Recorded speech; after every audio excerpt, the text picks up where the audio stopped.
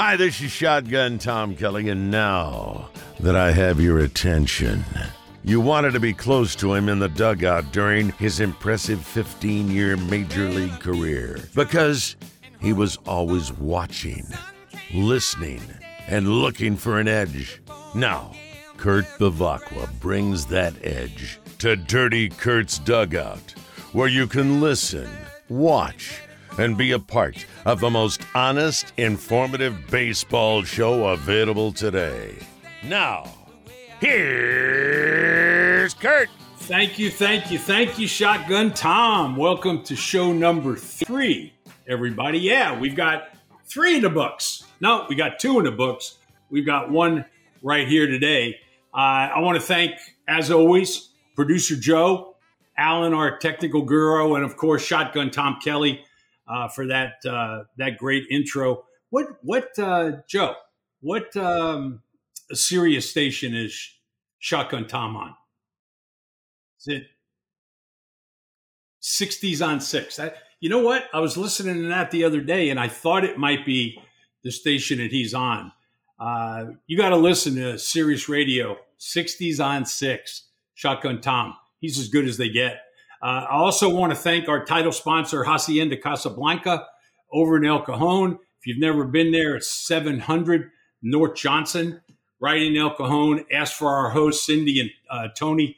They'll be glad to take care of you. Don't tell them you know me or Joe, though, because then you're out in the back sitting by I don't know who. But anyway, no, tell them you know us. You're not going to get a discount, but you can tell them you know us just the same. We had a great watch party there last Friday night, although the game didn't turn out to be very, very good.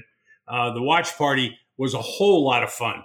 We gave away a lot of gifts to folks that were in attendance. I think everybody had a great time, a good time. And you know what? We're going to have another one because maybe, just possibly, the Padres will be in the postseason.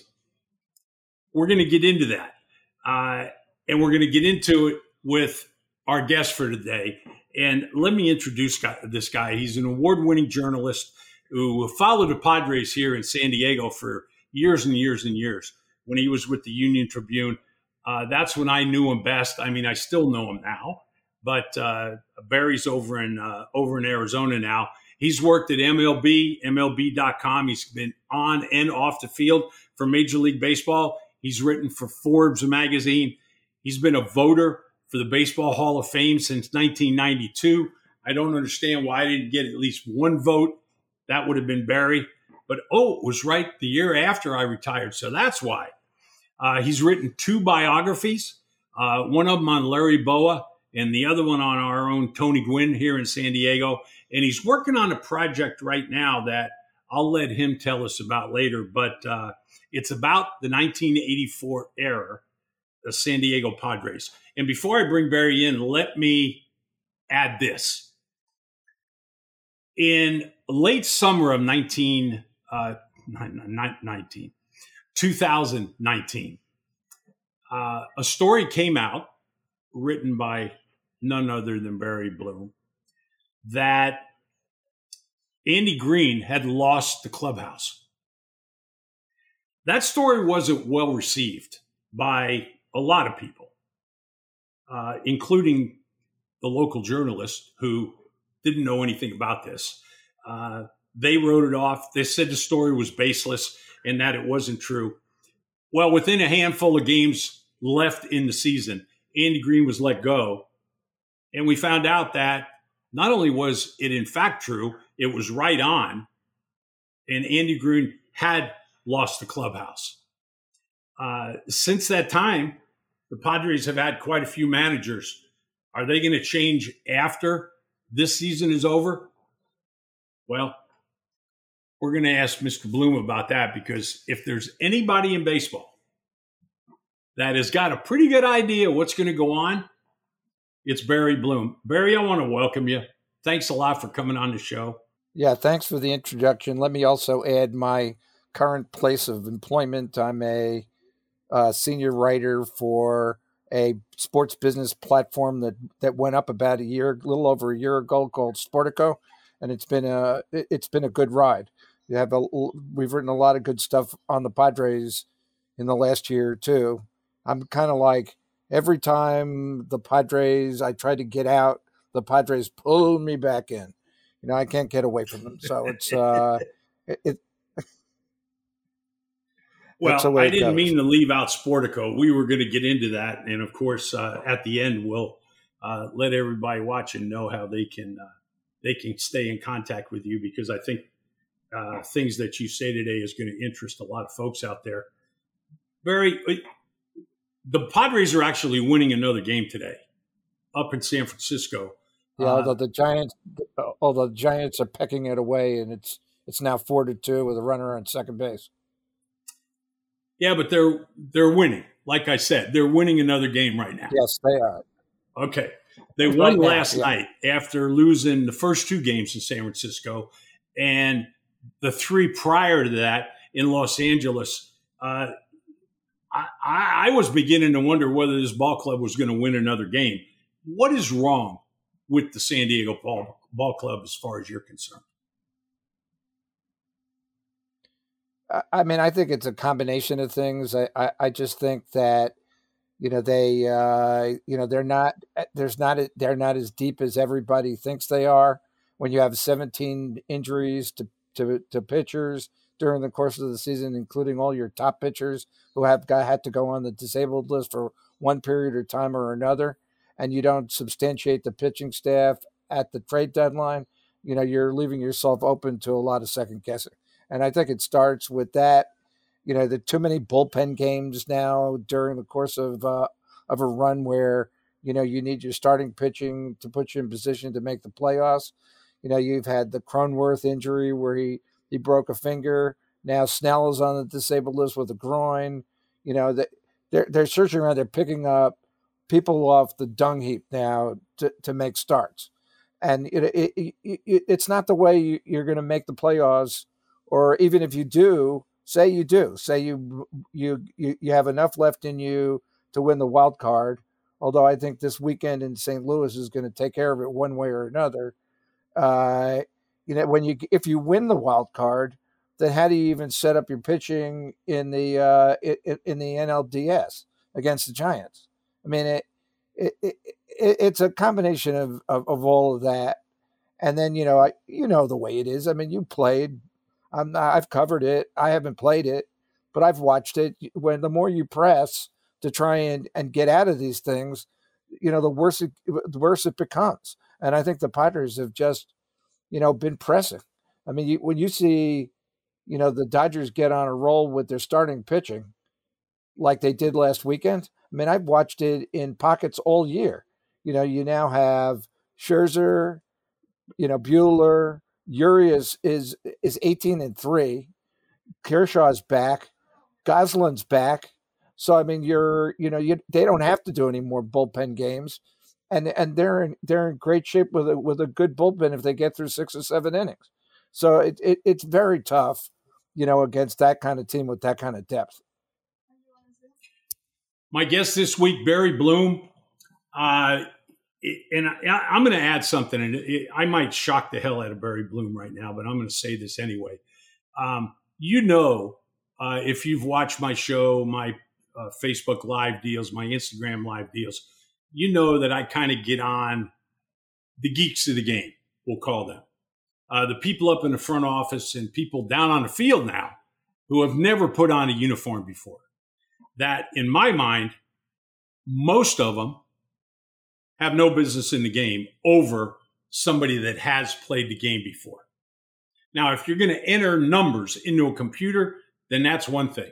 But knowing about the game is another. This gentleman right here, he knows the game of baseball. So I sit up and take notice when he says something or when I see him write something, because not only I know he has inside information, but he knows the game. Barry, enough pumping you up. Was the Padres not making a move at the trade deadline the snafu of the year? Well, they made a move, but they got a second baseman who they didn't need and had no place for in the lineup. and they've had to manipulate that around, to get him in. Essentially, he was really, I think, preface for them trading other guys for starting pitching, and all of those deals that AJ was working on never materialized, and they were left holding the bag. I think it's part of it. I think some of it is that you have a situation where I think the team was way overhyped earlier in the season. And, I think the amount of money they spent on Tatis put a lot of pressure on him. He had a bad shoulder all season going back to spring training, and even a congenital problem that went back to when he was 19 years old. I think it was an over-evaluated team just to begin with. And if you look at last season as a precursor to this season, this team broke down after 60 games last season too. With the expanded playoff format and the fact that there was more chance for them to get into the playoffs last year, they got in. And their pitching staff was gone by the time they got into the playoffs. Again, after 60 games or even 80 games this year, it was the same thing. The team is just not built for the long haul of a 162-game season. Is there any team that's built for a 162-game season anymore? Well, obviously, the Giants are, the Tampa Bay Rays are, the Dodgers certainly are. Milwaukee's had an unbelievable season, and they're the dark horse, man. They're going to be very dangerous against whoever comes out of the Dodger-Giants series if that one does materialize. They play Atlanta. They're tough. They finished the season against the Dodgers in L.A. They've played them in the playoffs before. Those things turn around. And I wouldn't be surprised if you wound up with a White Sox-Milwaukee World Series. Oh, White Sox-Milwaukee. Very interesting. Getting back to the Padres. Do you think there's an issue in that clubhouse? Okay, go back to 1984 and 85 when you were battling with Dick Williams all the time. There was always issues in your clubhouse. In 1984, you overcame a lot of those issues, and you battled through them, and you won the pennant. In 85, you fell a little short because, like this year, Jack McKeon at the time didn't go out and get pitching at the trade deadline, and you guys, which you needed didn't have enough to win to go the full 162 and win the division, very much like this year. So, can you say that there were problems that you overcame in this clubhouse situation? In this era, it seems to me that when you don't win and you don't play up to expectations, there's going to be a lot of trouble in the clubhouse. And you've got a couple of guys in there who are paid an enormous amount of money. Three guys like Manny and Hosmer and Tatis are making almost $800 million. So they're going to control whatever's going on in the clubhouse. And if they don't like what the manager is doing, and you have a manager there with no experience, and he has less experience coming in, Jace did, than Andy Green did coming into the job when they hired him. So, what would it be like here if you had Bruce Bochy right now as the manager, or Joe Madden right now as the manager, or somebody with a track record of winning who could sit down and tell you this is what you have to do, and there's a respect factor there that those players are just not going to have for a manager that's very inexperienced. So I think it's a cauldron for having problems in the locker room because you're not winning. All right. I think you make a really good point. But with that said, if upstairs sees what's going on downstairs, and if it's that obvious to you and to me and to a lot of other people that I talk to and that I'm sure you talk to, who's to blame? What can upstairs do to make the problem better downstairs? Well, how far upstairs are you talking about? You're going up I'm talking to about the baseball ops or the owner? No, I'm talking about the ownership and the general manager.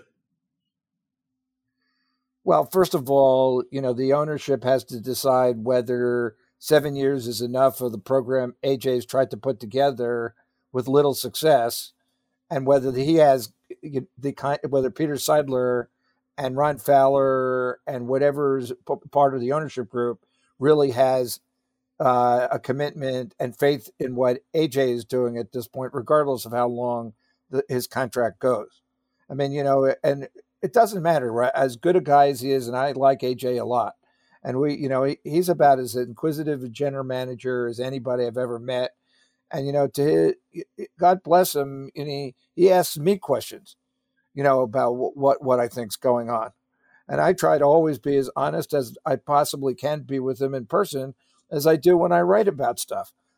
As you know, because we battled between each other when I covered the team when you were there, I was not a hit and run guy. I'd write what I wrote. I'd come back in the clubhouse every day. You guys would take your shots at me, and I'd write again. So I mean, that's the way I am with everybody. And when I wrote, the thing about the Andy Green piece, it was like one paragraph in a column about who were the managers who were on the carpet and most liable to lose their jobs this season. At the end of the season, we're coming down to the 2019 season. So I wrote one graph or two graphs on the situation with Green and said his job was highly in jeopardy, and this was the reason. And it got more exposure than anything else I wrote in the column. And there were 8 other guys that I said were on the hot seat, including Gabe Kaplan in Philadelphia, who wound up surviving that year and wound up, doing what he did. And he's a manager of the year candidate now in San Francisco. So, I mean, but there's 2 things different from now and then. I was in the clubhouse every day, where I wasn't there covering the team every day, but I certainly was in every clubhouse I went to every day. Now, I haven't been in a clubhouse since before COVID. So we could surmise what's going down in the clubhouse, but I can't tell you that I know. If people are saying that there's turmoil in the clubhouse, I can understand there being turmoil because the team is not performing up to capability. But if they, if they are or are not, I don't know because I'm not there every day to talk to anybody. And, to the point about Green, I sat down with Green after I wrote that piece, and I said, hey, if you have anything to say to me, now's the time. I'm not ducking out on you at all.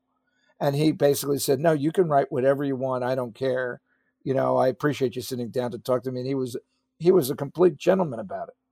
So, I mean, it just goes part and parcel with the job. So going back to AJ, I've been, critical of him in print. I've been critical of him in person. I've commended him when I think he needs to be commended. But, this all starts with, does ownership still have faith in what he's doing? Because you have to look at the guys he's hired, the guys he's picked up in trades, and that, really, to a certain extent, he's made a few good trades, but geez, he's got a god-awful, track record at this point. Well, I mean, that's one point. I think that's one way to look at it. And I think it's a good way. So in other words, in answer to my question, who's to blame? You're looking at Preller, or you're not looking at management for maybe backing Tingler? Because do you think there's players going up to the front office behind Tingler's back and saying certain things? I don't think so, because Tingler's AJ's guy. So you're not going to go up to the front office and badmouth the manager if, in fact, you know that the gentleman, it's his guy. Okay, well, all I can tell you, and I don't, like I just said, I'm not down there, so I can't tell you what's going on down there right now. All I can tell you is that in 2019, when Green lost the club, Manny and Hosmer went to upper management, and I think this went beyond, Preller. This went to Fowler, and they sat down with Fowler, and they told Fowler that they had to get rid of the guy. He had lost the clubhouse. So at this point, I don't think they would go to Preller if that's what they wanted to do. They would go directly to Seidler or to Grupner or one of those guys who are above AJ. What's the purpose of going to AJ? As you point out, Tingler is a friend of his, and he's going to want to protect him as much as he can, much like Torey Lovello is a good friend of Mike Hazen's in Arizona, and Mike is going to want to, protect him as much as he can.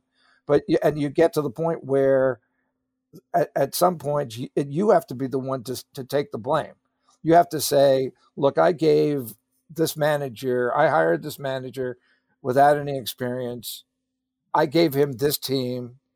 I'm telling him pretty much what to do, because you don't bring in a manager with no managing experience unless you want to dictate the terms of what you're doing on a day-to-day basis with that manager. So, I think, like I told you recently, this is the whole problem with the way baseball runs right now. General managers, by and large, and to a certain extent, and their baseball ops chart out and run baseball ops on the field for the managers. It's an awful job now. I can't imagine our boy Dick Williams ever being involved in something like this. He wanted full control of whatever he did on the field, and he used to kick Jack's butt out of the clubhouse, and he didn't want Jack intruding, which Jack tried to do all the time. And it created great tension between those two guys all the time. In this case now, baseball managers it's the worst job in baseball. You are a middle manager. You are stuck between what your baseball ops is telling you. You have to defend baseball ops guys. You have to defend what you're doing on the field to the media, and you have to defend it and sell it to the players. And nobody's stupid. When you see it play out in front of your eyes and it's not working, you can't keep doing what Tingler does or Doc does in LA or Boone does in New York a lot. It's like you're defending the defenseless, and you lose credibility. So this is where, Tingler loses credibility. Doc is fine because they constantly win. Boone is on a treadmill. You can go through the whole league on this. So, it's AJ who put all this in place. It's not Tingler. But, just like they made Larry Rothschild take the fall for the pitching staff. But was that AJ's decision and he told Tingler to defend it? I think so. I don't think that was Tingler said it was his decision, but I don't think that was an autonomous decision. So the day... he said 100% it was his decision. I know that, but that's Did you see that tape? Yeah, I saw him live when he said it. But I think that's his job. His job is to defend and do what baseball ops tells him to do. And that's why you lose your credibility. You lose your credibility with the media. You lose it with the players. And they think, you're adult because this is what you're saying publicly. They know you're not telling the truth. So, when the day comes when a general manager, when Andrew Friedman or Brian Cashman, and Cashman is better than most, but if all these guys, Farhan, when they come down to the clubhouse or a Zoom session or an interview room, and they say, don't blame it all on the manager. This was a baseball ops decision. He was certainly part of it, but this is a group decision. Don't blame it all on him. Blame it on us. That's going to be the first time it ever happens, because so far it hasn't happened. You're watching Dirty Kurt's Dugout. My guest, Barry Bloom. Before I let Barry go, I want to make a reminder to everybody that we're brought to you by Hacienda Casablanca over in El Cajon on 700 North Johnson. We were over there on Friday night, Joe and I, and we had a great time with a bunch of people. And Cindy and Tony, the proprietors of the Hacienda Grill and Cantina, Casablanca Grill and Cantina, are really revamping their whole indoor system to take care of the people that we bring in, and we're going to continue to do it. Barry, before I let you go, with what you just said, what managers are on the hot seat right now? And I'm not just talking about San Diego. And if, in fact, it's pretty obvious that some managers will get fired either between now and the end of the year or soon after the year is over. And what are the chances of Bruce Bochy putting on a uniform again? Well, I first of all, I think it would have to be, having spoken at length with Boch about this, and especially even 2 years ago when he retired from San Francisco and was completely blotted out. Ron Fowler did talk to him about the Padre job 2 years ago. He told Ron Fowler that he needed some time to chill out before he could even make a decision whether he wanted to manage again. And remember, Bochy's had, a series of health problems. He's got a history of heart problems in his family. His father died of a heart attack young. He's had, a heart attack himself. He's had, number of, of procedures, to keep his circulatory system in shape and his heart rate in shape. Whether he wants to come out back at 67 years old and manage, I'm not sure at this point.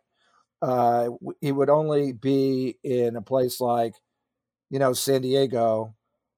And I just don't see him, I don't think he was a fit with Farhan there. And that's why he was ready to retire. I don't think he'd be a fit with AJ here. I don't know that AJ has the strength to deal with with a big time, competent manager and allow him to call the shots. Because, certainly Bochy is not going to come in here, or anybody's not going to come into San Diego or any place without the idea that they're going to call the shots. I mean, like La Russa going to Chicago, he wasn't going to go to the White Sox unless he was calling the shots. That's the level of, he's a Hall of Fame manager. Bruce is an obvious future Hall of Fame manager when that committee comes up again in 2022. And so, you're not going to put yourself in the situation where you can't do what you want to do. So essentially, to me, to do that and bring a guy like Bochy, you'd have to make some change in baseball ops and bring in somebody like maybe Theo Epstein. And I'm just speculating here, that would come in and hire Bochy, and then would be willing to work with him on a day-to-day basis to make this work and bring it over the top. I mean, it to me, you just need, Preller was an assistant general manager in Texas when he came over. You didn't know at the time how he would evolve. At some point you say, okay, the guy who maybe, ended the Red Sox curse and the Cub curse, let's bring him to San Diego because he knows what he's doing to end the Padres curse. And then, you bring in the manager who had him last in the World Series in '98 and also ended the Giants drought in San Francisco with the 3 World Championships up there. And really the aftermath of what Boch did there is those repercussions are still being enjoyed in San Francisco with the core 3 there, and their comeback this year being like the center of the fact that they're going to be in the playoffs out of nowhere. So, I mean, really what Boch did and what Sabian did and the bottom line up there and where they've taken it in a new direction, that foundation was put in there by those guys, and they're still enjoying it there. So, I mean, you're talking about, let's get people with a track record of success to try and bring the Padres over the top. And I think, Peter and I think all these guys are smart people that run the Padres, and they know what they're doing. And there's going to be a super analysis of this whole thing once it's over. I think you bringing up La Russa, I'm going to throw out a name, Baker. Right, it's another one. Fall into the same category as a Bochy. And I'd like to point out something that's very obvious. Both Baker's team and La Russa's team are in first place. So maybe there's no more to be said. Baseball people, management, ownership-wise, need to start looking at a combination of not just analytical type of management, but also old school and analytical. Do you think there are organizations that are starting to go back to that a little, Barry? Well, the two that you mentioned, I mean, look, Dusty had the Astros to the last game of the ALCS last year in the bubble in San Diego. You know, they came within an inch of coming from behind from, I think it was a 3-0 deficit in that series against Tampa Bay and almost won that series. And they finished first in the West last year. You know, he's got the highest winning percentage in, I think, among active managers in baseball at this point. And he's been, even though Dusty hasn't gone over the top, you know, and never won the World Series, every organization he's managed, whether it's Giants, Cubs, Reds, Astros, you know, Washington, they all basically had extreme success with him managing the team. So, yeah, I think there are some organizations that are willing to accommodate that. And, you know, I think the Dodgers have come back around after Farhan left and they lost the 2017 and 18 World Series. You know, Andrew Friedman is also a very smart guy.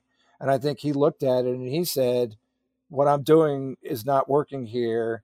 I've got to give my manager a little bit more leeway to do stuff on the fly on the field and not dictate what he needs to do. Like when they pulled Rich Hill out of that game 2 of the World Series against the Astros, with him throwing a one-hitter and allowing like 50, 60 pitches, and they pulled him out because they didn't want him going around the third time in the batting order.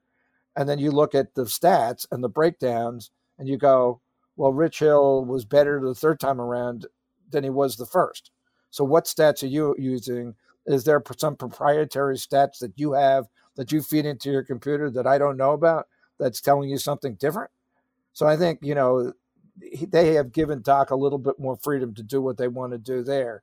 You know, they're starting to come around. So, yeah, I mean, if something's a success, great.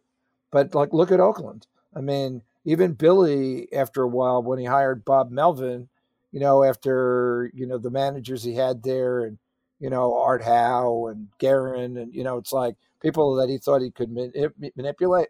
He said to me, I said, well, why'd you finally hire Melvin? He said, because evidently what I'm doing is not working. And he let Melvin manage the team. I mean, there's definitely some accommodating to do. There's a lot of decisions that are made as a group, but they give Melvin the chance to manipulate it, you know, once he gets down on the field. So I think more and more, yeah, that is happening in baseball. And it has to. It's just part of the evolution of the game, going from one thing to another. Evolution, we all thought it was going the other way and it was never going to stop. Thank God for small miracles. By the way, Padres scored 3 in their half of the 8th inning. So they're up 7-2 on the Giants now. Hey, the least thing that I want to see happen is for the Padres to beat the Giants and open the door for the Dodgers. So I'm just hoping that the Padres play good against the Dodgers when the time comes. But give me your 2 picks for the World Series again. I want to write them down and make sure everybody heard right. Oh, I said I wouldn't be surprised if it was White Sox against Milwaukee, because so many, you know, they are very strong teams this year. They were built hard. They're managed well. I mean, look, Craig Counsell, for my money, you know, I have a Manager of the Year vote in the National League. You know, my 3 top choices are Kapler, Counsell, and Doc. You know, and I can go either way. You know, Counsell's done a great job, not only this year, but over the course of time with what they've given him. And it's a much more limited budget there than a lot of these other teams have. So, you know, I think that, you know, it comes around where, you know, you play teams a certain amount of times and eventually you're going to win rather than lose. And if they go up against the Dodgers in the NLCS this year, it could very well be they're going to win. And, you know, the the AL East, is Tampa has had a really good run. They could go to the World Series again, but I think they're vulnerable to the White Sox. So, I mean, I'm never right on these things, so you might as well be as outlandish as possible. So I'm saying, yeah, I wouldn't be surprised if Milwaukee and the White Sox. What do you mean you're never right? That's pretty funny. Okay, so tell everybody the project that you're working on right now, and then I'll let you go, and then where people can see you, where they can find your articles. You mentioned Sportico at the top. Sure, we're going to mention that again. But what is the project you're working on right now? Well, as you know, because Ballard, Smith, and I sat down and interviewed you, we're doing a book on the building of the 1984 team, how that happened, what were the elements of it, what happened during that 84 season, going into 85 and 86, and how it came apart as quickly as it did. We've interviewed about half a dozen to a dozen players who were on the field with you those seasons. We still have a few key ones to go, like Goose, Nettles, if we can get a hold of them. We've talked to Linda Smith, to Joan's daughter. I think it'll be a fun book, and it'll also illustrate to Padre fans who are frustrated with the process right now how really tough it is to develop a team that catches lightning in a bottle and wins a pennant in a particular year. Then, if you remember your year, I don't think there was one other team that was above 500 in your division in the NL West that year, and you won by 10 something games, and you ran away, going away with it with 92, 93 wins. So, I mean, everything happened right that year. All the acquisitions were right, free agent wise and trade wise. Jack did his part. Ballard, really hasn't gotten the credit for the signings of Garvey and Gossage and the trade for Nettles on that team. That will come out. I mean, having covered that team intensively, as you know, I thought I knew pretty much everything that went on there. And through the research of this thing, I realized I hadn't even known, the half of it. So it'll be a good book and a good project once we get it done. And as far Barry, thank you so much for coming on. What about if I want to find you, besides calling you on the phone, where do I go? Well, you can. The best way to get me, the stuff I write for Sportico, if you just put Barry M. Bloom and Sportico into a Google search, my column page will come up. Some of those, columns are behind the paywall. I don't control that. Some of them do. The subscription is about $50 a month. We've sold a lot of subscriptions. We just went behind the paywall in July. A lot of people like the platform, especially in the corporate end of sports, of the sports business. And so, we've sold a lot of subscriptions, something like 300,000 of them as, or, whatever, maybe that figure's wrong, but we've sold a lot of subscriptions in the short period of time. So you'll find me there, and everything's always posted on my Facebook page under Barry M. Bloom, and then, on Twitter at Boomski. Well, now that you're making the big bucks, I'm glad to have you as a friend. I like it. So next time we see each other, you're buying. Hey, I'm almost making as much as you did when you were a player at this point. Oh yeah. Well, we don't need to discuss those terms. That's for sure. As Dirty Kurt gets down. Dirty. All right, we're back at you with Dirty Kurt's Dugout, episode 3. We're, 3/4 of the way through. Brought to you by Hacienda Casablanca out in El Cajon, California, where producer Joe and I hang out a lot. As a matter of fact, we were there last Friday night, the opening game of the 3-game series against the Los Angeles Dodgers, which didn't fare too well. If you're a Padre fan, the first couple of games up in San Francisco were equally as disappointing.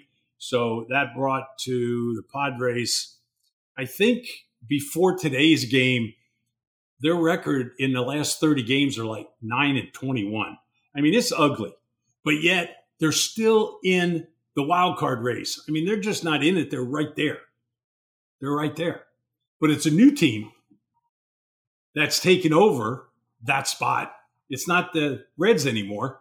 We'll get to that in a minute, but I want to tell you what a couple of games can make a difference with the ball club. When we were here last time, the Boston Red Sox held the wild card spot in the American League. Well, the Yankees were a half a game out. Toronto back into a couple of games. Seattle, 2.5 games, and Oakland 3.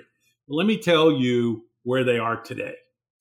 The Blue Jays are now tied with the Yankees and the Red Sox in a dead heat for the 2 wildcard spots. So those 3 teams, it's going to come from those 3 teams. I don't think Seattle and Oakland are going to put together a 7, 8, 9 game winning streak, which I think they're going to need to do, or they're going to have to win 8 out of 10 in order to gain any games on these guys. And they're just, it's down to a point where you get 3.5, 4 games back, and it's just too many to make up when you've got 2 or 3 teams in front of you.